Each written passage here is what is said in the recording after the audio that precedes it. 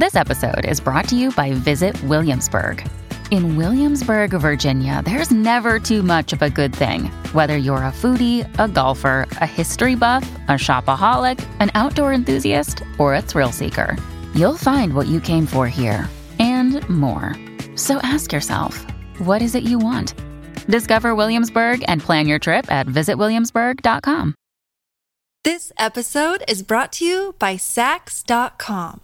At Sax.com, it's easy to find your new vibe. Dive into the Western trend with gold cowboy boots from Stott, or go full 90s throwback with platforms from Prada. You can shop for everything on your agenda, whether it's a breezy Zimmermann dress for a garden party or a bright Chloe blazer for brunch. Find inspiration for your new vibe every day at Sax.com.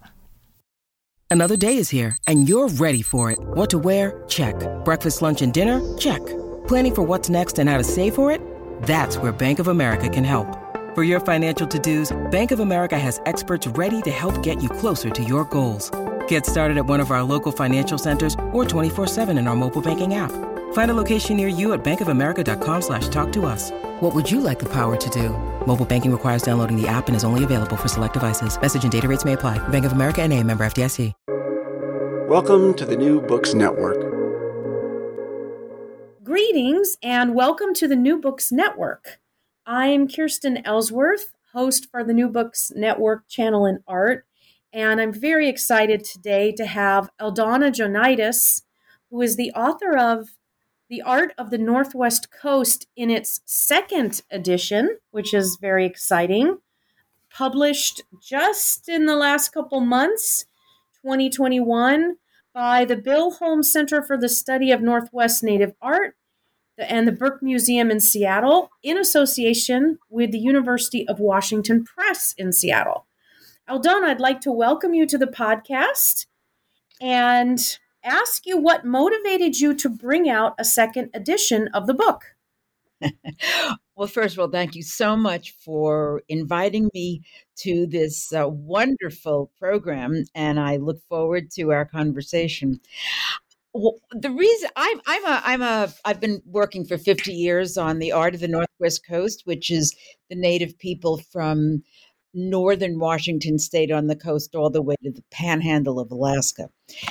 And in 2006, there was no survey of Northwest Coast native art that was not quite old. And so I decided to write a survey book. And that came out in 2006. Since that time, there have been so many interesting new developments in the study of Northwest Coast art that the editors at Washington Press and I thought it would be very, very good idea for me to add one full new chapter, and then I put a lot of new information in the another chapter, directly preceding chapter to the final one. I noticed in the book that you also indicated you addressed maybe more contemporary art as well as, and I thought your word was very useful, customary art in the new edition. Oh, customary. Let me just briefly explain that. It used to be called traditional. You had traditional art, which looked like the art in the Northwest Coast, the art of the 19th century. Then you have contemporary art, which is in some way art being made today, and some more innovative art, some more avant-garde art. Well, the term traditional is not the most positive term for some indigenous people, because traditional implies a static existence in a prehistoric time. That's traditional, things that were culturally relevant before colonization. And native people, that's what some people interpret the term traditional as. Other people have a different notion, but and then so many native people thought that the word traditional denies them their history. So that's one point. And the Maori of New Zealand decided that, because they have a very similar situation, they decided that they would use the word customary as opposed to traditional. And a good number of Native American and Native Canadian artists picked that up. And so that's why I use the word customary. The other thing is when you use the word contemporary, everything being made today is contemporary because contemporary means today. And so I kind of divided the art. There are some artists from the late 20th century to the present who are making art in the mode of previous kinds of art. It's very connected to the canons of the 19th century. And so that's what we call customary art, made today. The other kind of art is innovative, and it's a kind of art that, as I said earlier, is very original, takes some elements from the past, and then changes them into a new kind of creativity. And much of the time, the more innovative art goes beyond the cultural relevance of the group itself. In other words, much of this art is not only relevant to the beliefs of the people, the mores and worldviews of the people that the artist belongs to, and what the artist is part of. It goes beyond. It often deals with political issues and social issues.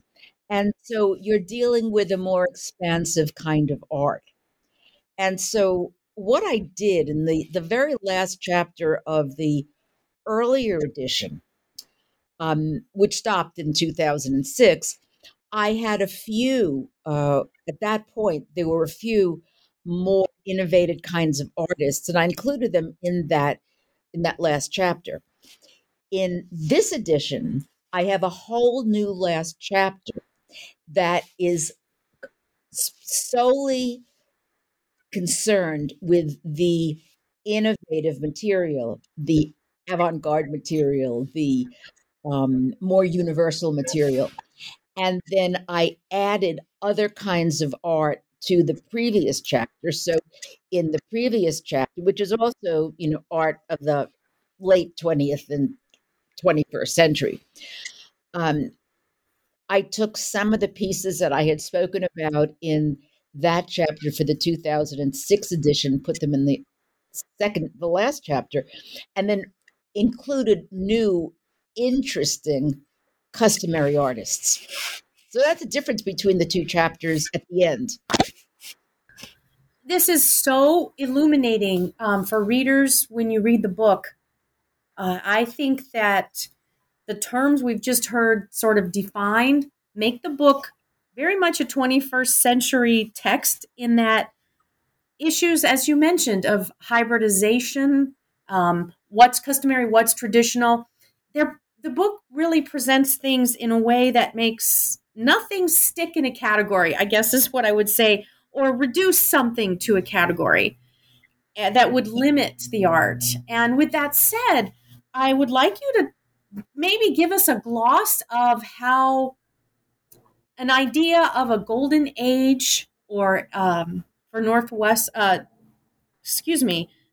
Coast art, or this idea of the untouched material, has shaped the presentation of the art from the Northwest Coast. Oh, that is such an interesting question. First of all, the notion that there's a traditional time when the art was pristine, it was quote unquote primitive, it was untouched by settlers or colonists, that is actually, again, as I said before, it denies history.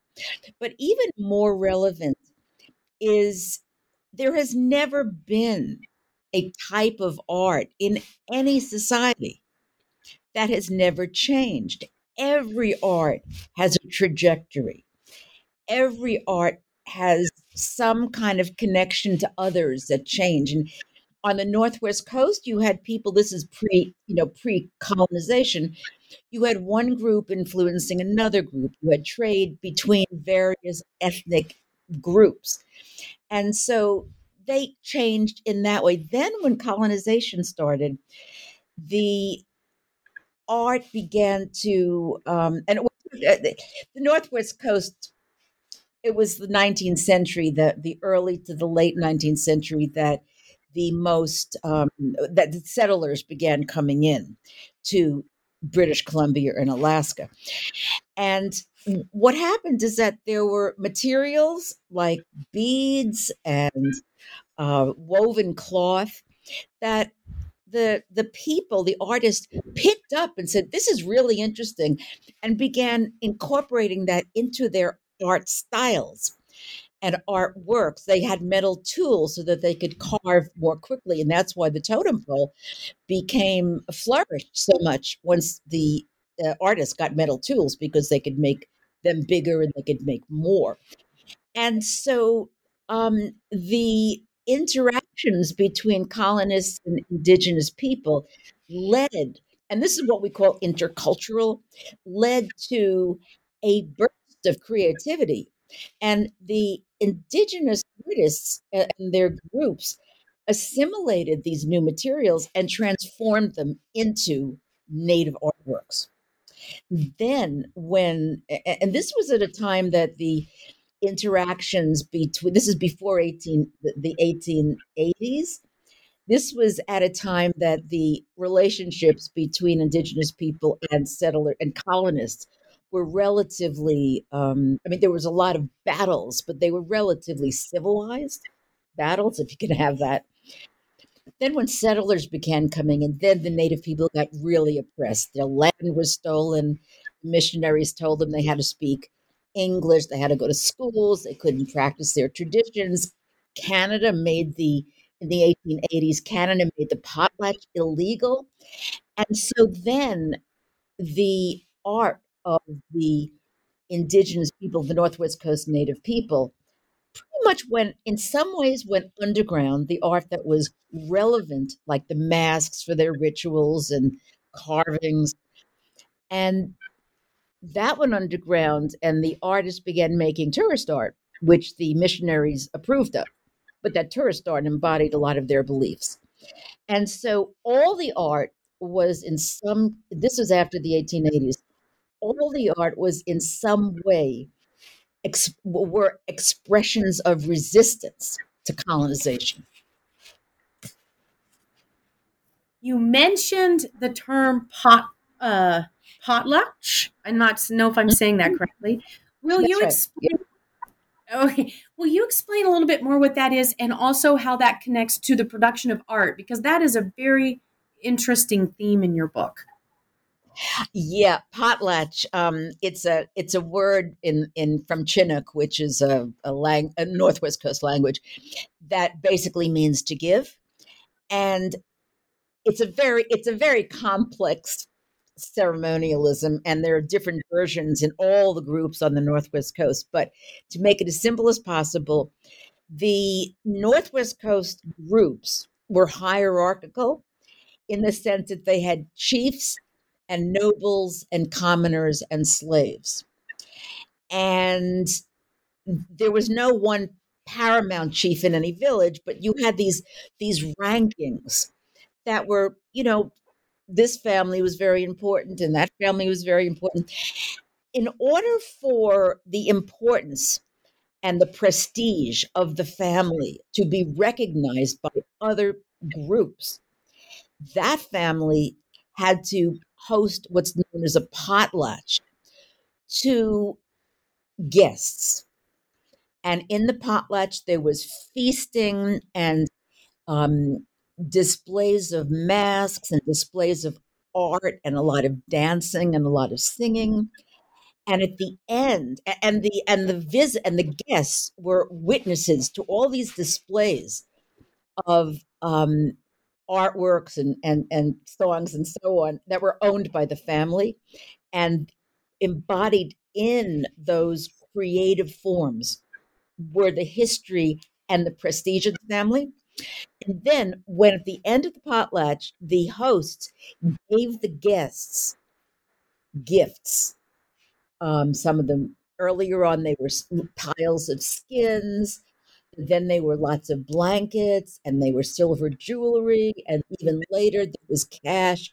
This is still going on today. I mean, there are potlatches all up and down the coast.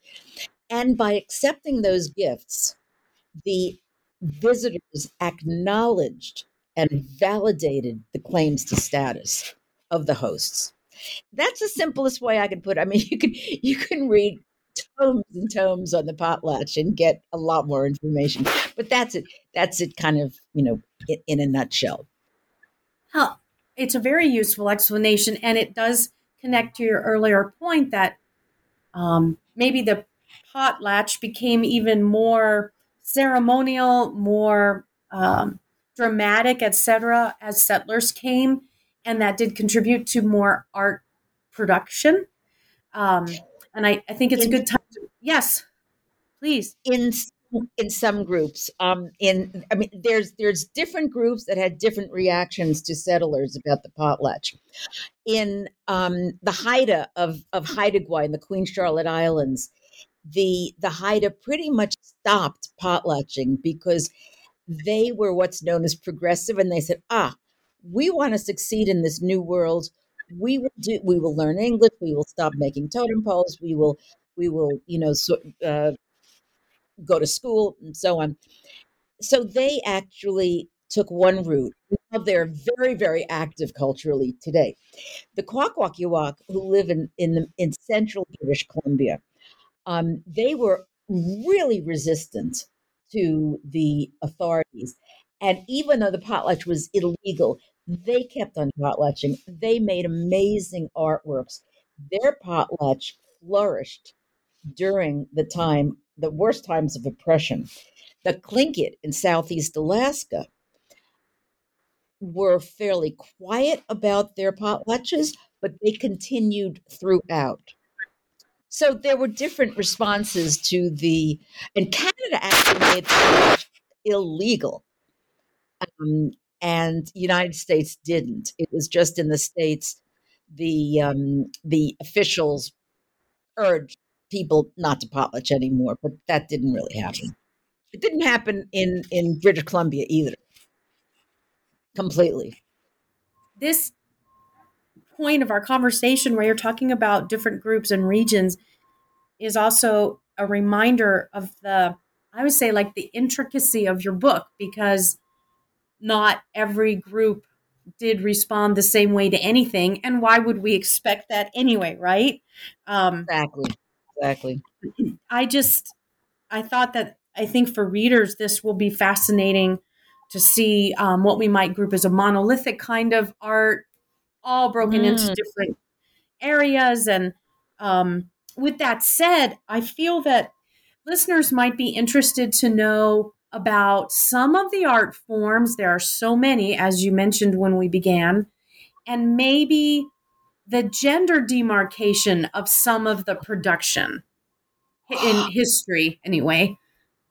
Oh, I'm so glad you asked that, because earlier on, when you asked the question about why did I decide I wanted to do another edition, one of the many reasons, in addition to presenting the wealth of new art that's been produced in the last 40 years, is that women's art on the Northwest Coast has been for years ignored. In terms of art historians and anthropologists, it was not ignored in the communities. Women's art was very important in the communities, but because of basically sexism and male orientation of the anthropologists and the art historians, they just discarded women's art. And so one of the reasons I wanted to do this book was to expand the number of women's artworks that are in the book, And so I, throughout the first chapters before, 1960, 1970, I included as many baskets and beadwork and textiles as I possibly could, in order to show that women were producing a great deal of incredible art. Then let's just say the more modern period from 70, 80 to the present, I consciously tried to find, and I mean, I knew them, that they're great artists, women artists who both create customary work. We've got some weavers that are unbelievable. If you look at the pictures in the book, it's just dazzling what they do. And then in the last chapter, which is the more innovative artists, there are women who are addressing racism and sexism and oppression and colonization and settlement and those kinds of issues. So I tried to get as many women's artworks as possible into the book.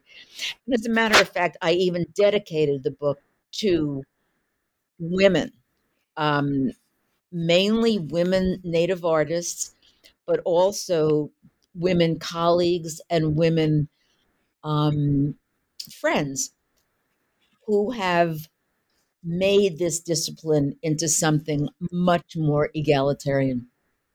So yeah, women's art is great, and I hope that people can look through the book and just see what women have done. I'm not saying men haven't done great work; they have. I mean, I love the material and I love the art and the artists I know who are still living. I love them; they're fascinating people.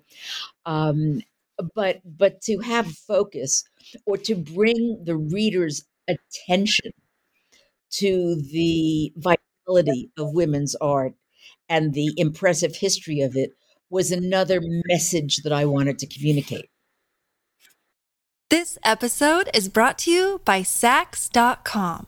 At Saks.com, it's easy to find your new vibe. Dive into the Western trend with gold cowboy boots from Stott, or go full 90s throwback with platforms from Prada. You can shop for everything on your agenda, whether it's a breezy Zimmermann dress for a garden party or a bright Chloe blazer for brunch. Find inspiration for your new vibe every day at Saks.com. When you need mealtime inspiration, it's worth shopping Kroger, where you'll find over 30,000 mouth-watering choices that excite your inner foodie. And no matter what tasty choice you make, you'll enjoy our everyday low prices, plus extra ways to save, like digital coupons worth over $600 each week. You can also save up to $1 off per gallon at the pump with fuel points. More savings and more inspiring flavors make shopping Kroger worth it every time. Kroger, fresh for everyone. Fuel restrictions apply. Your brain needs support, and new Ollie Brainy Chews are a delightful way to take care of your cognitive health. Made with scientifically backed ingredients like Thai ginger, L-theanine, and caffeine, Brainy Chews support healthy brain function and help you find your focus, stay chill, or get energized. Be kind to your mind and get these nootropic chews at ollie.com. That's OLLY.com. These statements have not been evaluated by the Food and Drug Administration. This product is not intended to diagnose, treat, cure, or prevent any disease. And it is communicated so beautifully. I would like just to make a little pitch for the extremely nice illustrations. And I know the hunt for copyright and the dedication you show to finding the right pictures. And I would like to ask you, and if you can't choose, that's fine. If you have a favorite form, if from all your years of study, is there a form you like the most? A type of art? It's kind of like asking which of your children do you like the best? Okay. I love the question. It's a great question. I cannot answer it because yes, even the material that was made, I talked about tourist art. A lot of at the turn of the century and on, for the first 60 years of the 20th century, a lot of art made by the indigenous people of the Northwest Coast was made for sale. Baskets were made for sale. Carved miniature totem poles were made to sale. There was a lot of beadwork, and these pieces were visually, particularly some of the model totem poles, were not visually as refined and what anyone would call beautiful as some of the others, the earlier and the later. However, what I love about them is what I said earlier. They were expressions of resistance. They were expressions of cultural endurance. They were, they communicated how these people, despite the fact that they were being oppressed and missionaries and a lot of other groups were trying to eradicate their ethnicity, those artworks, which may not be the most beautiful ones, embody so much meaning. So that's kind of what I mean. I love them. So I'm sorry, I can't answer that. Let me ask you this: is there any art that you, having read the book, you find particularly interesting? Oh, I like this. I've never had a question asked, directed to me in one of these, and it's great. I have to be honest. I really like the different canoes. I just got lost. There's an illustration in the book. I just thought that was, incredible, sort of the practical plus the aesthetic all in one. Aesthetic all in one. I thought that was amazing, actually. They are amazing. They are amazing. And those canoes are made of a single cedar tree that is dug out and then decorated. And the paintings on them are phenomenal and very beautiful. Yeah. Yeah. Yes. And having spent some time in Ontario, I do remember a community where they were building in that way from a tree, one canoe. And maybe that was a connection in my mind. I just thought that was really something. And I think a theme in the book is definitely valuing everything equally. And your comments about tourist art support that, because sometimes tourist art is dismissed, or transportation design, we could call canoes, which brings me to a question about some of the two-dimensional work, so famous, right, from this area. You have a really interesting section about this. Will you talk a little bit about the visual communication, or is that the right term for some of the two-dimensional imagery among some of the group's art? Well, in the northern area, in Southeast Alaska and northern British Columbia, the two-dimensional work, we're talking now about customary work, which dates back to the pre-contact time. The two-dimensional work is extremely refined, and there are canons that describe that inform the placement of different artistic elements, formal elements, that together make a rather abstracted image of a being in a flat surface. And this kind of two-dimensional art has been called the epitome, not only of Northwest Coast art, but of Native American art in general. Now, as a Northwest Coast specialist, I agree. But some of my colleagues who specialize in the other areas of Northwest Coast, other areas of Native American art, would challenge that. But certainly, it's beautiful. It's beautiful for anybody to look at. They're very profoundly culturally important. But the other thing about those works is that they're beautiful no matter whether you know nothing about them. Yes, very much so. And even some desire to interpret is maybe not the not necessary, right? I guess we're kind of trained to want to see a symbol. And I think that section of the book is really, it's just really enlightening. Maybe Well, we could, yeah, please. that's interesting because very quickly, totem poles. When you see a totem, when a lot of people look at totem poles, they say, "Oh, that's a bear, and that's a raven, and that's a wolf," because there are certain um, of visual designations, iconographic images, which identify different animals. These animals are crests of the family. The family's history and status is embodied in those animals. People very often people look at totem poles and think, "Oh, well, that's what that is," and they think they've understood it. Now, simply identifying what an animal is means absolutely nothing. The totem pole and the other art embody all kinds of cultural beliefs, and you don't understand something just by saying it's this or it's that or it's something else. So, I think that that's important. And you're making me think of another point that you make in the book, that also the context of the totem poles undergoes a significant shift, at least one, right? Where a totem pole, which we might want to so-called, like decode, which is very limited, right? Right. That can be, right? Like we're going to be quizzed on it or something. And then, but I thought that was fascinating where there was a change, totem poles, less speaking to an individual and more to an entire group whose culture has disappeared. That's really interesting because totem poles were family emblems of, that they were indications of the family status. I mean, there's a lot more to that. Then what happened is that then totem poles stopped being carved for the most part during much of the early 20th century. Not always. There were totem poles being made.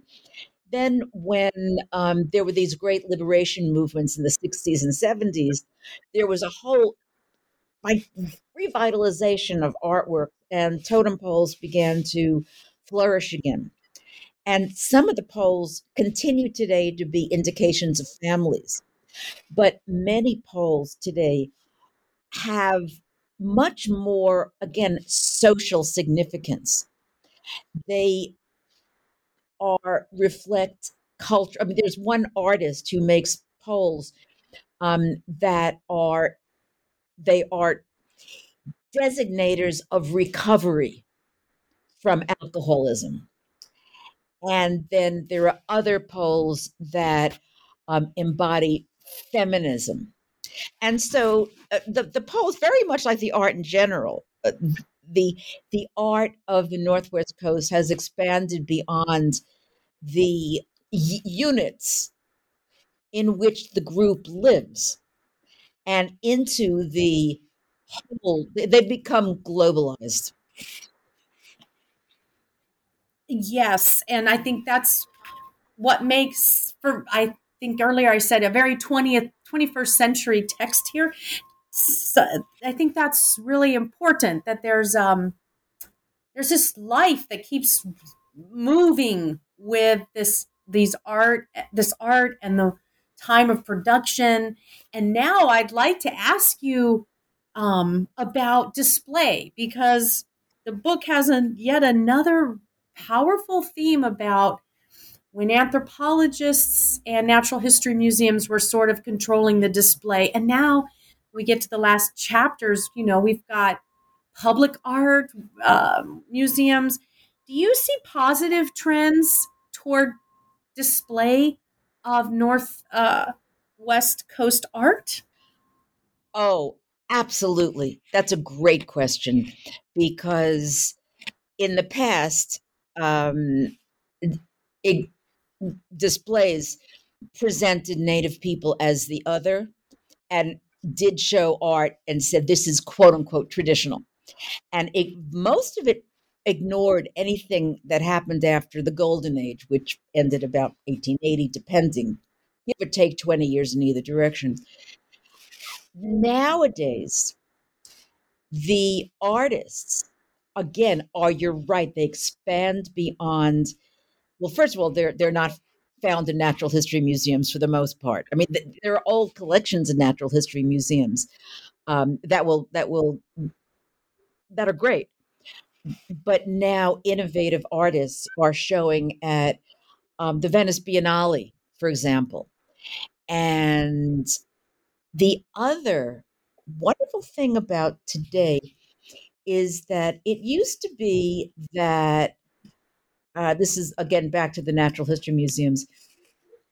It was a white artist, a white expert, quote unquote, who determined what was going to happen in the show, what the theme was, what the message was.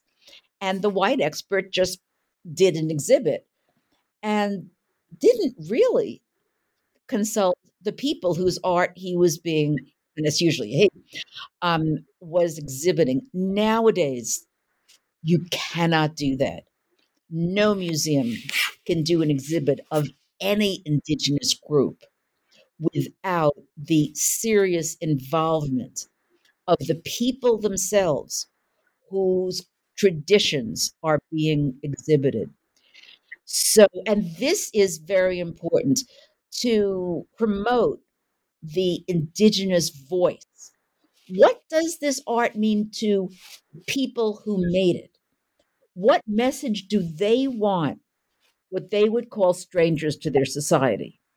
What message do they want to communicate? That is the paradigmatic change of museum exhibits in the late 20th and certainly into the 21st century.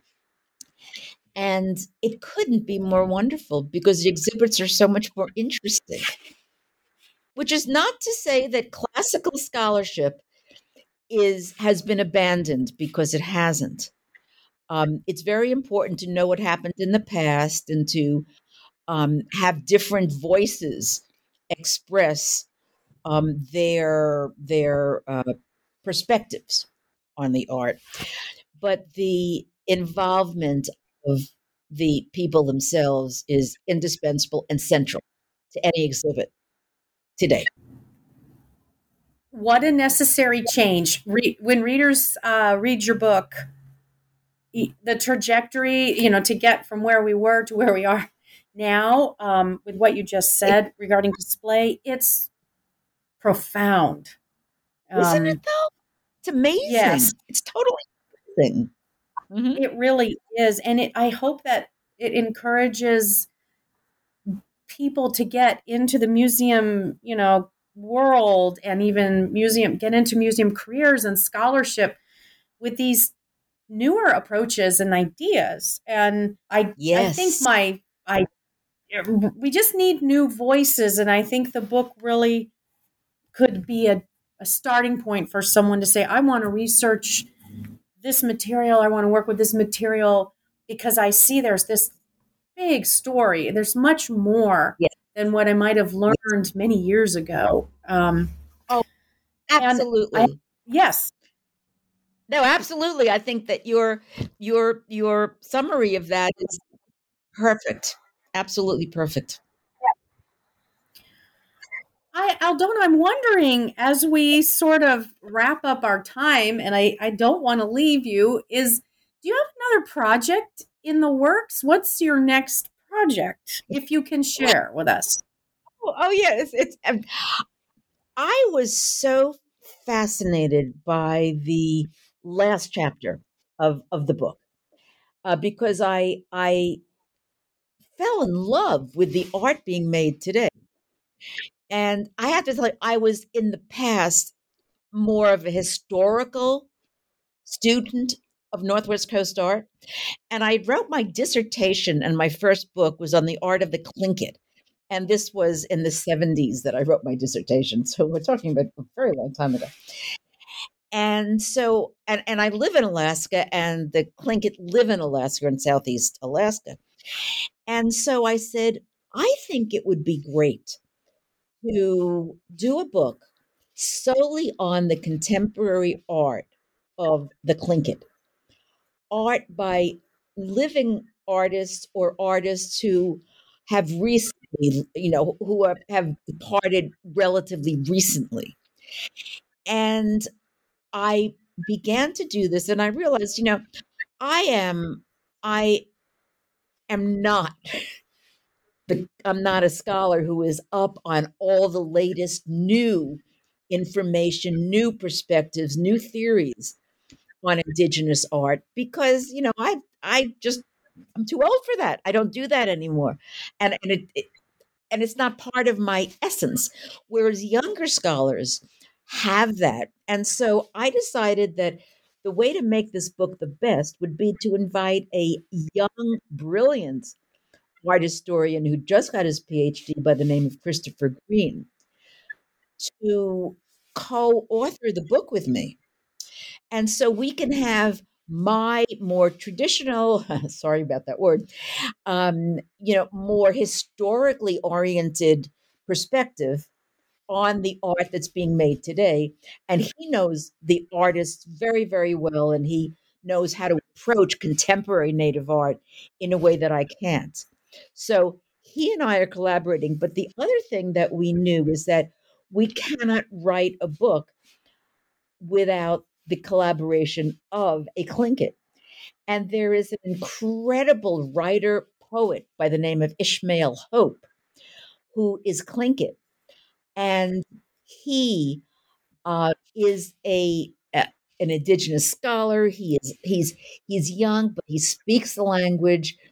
He is devoted to the history and the presence of Tlingit cultural vitality.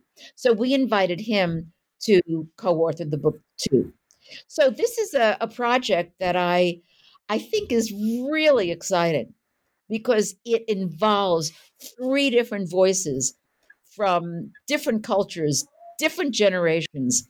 And so that is my next project, and I'm immersed in it, and it's fascinating. Wow. That's all I can say. The collaboration, I hope that very soon you're back on our podcast talking about this project.